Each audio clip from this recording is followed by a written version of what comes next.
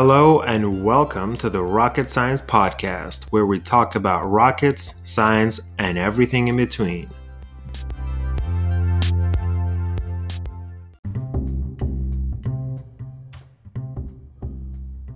So, in this first episode, let's call it episode 0, I wanted to give a little intro and background on myself and why I decided to start this podcast to begin with.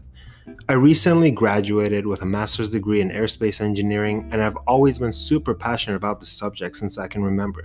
In fact, when I was a kid and people would ask me what I wanted to do when I grew up, I would always answer astronaut or pilot or something along those lines. As I got older, I realized that the coolest part about astronauts and pilots is how they're sent up into space and how those airplanes work.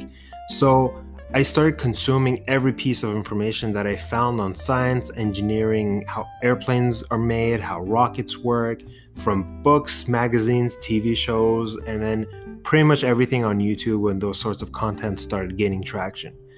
My favorite thing about space exploration is all the unanswered questions that are still left for us to figure out when we want to send humans to other planets and colonizing those worlds.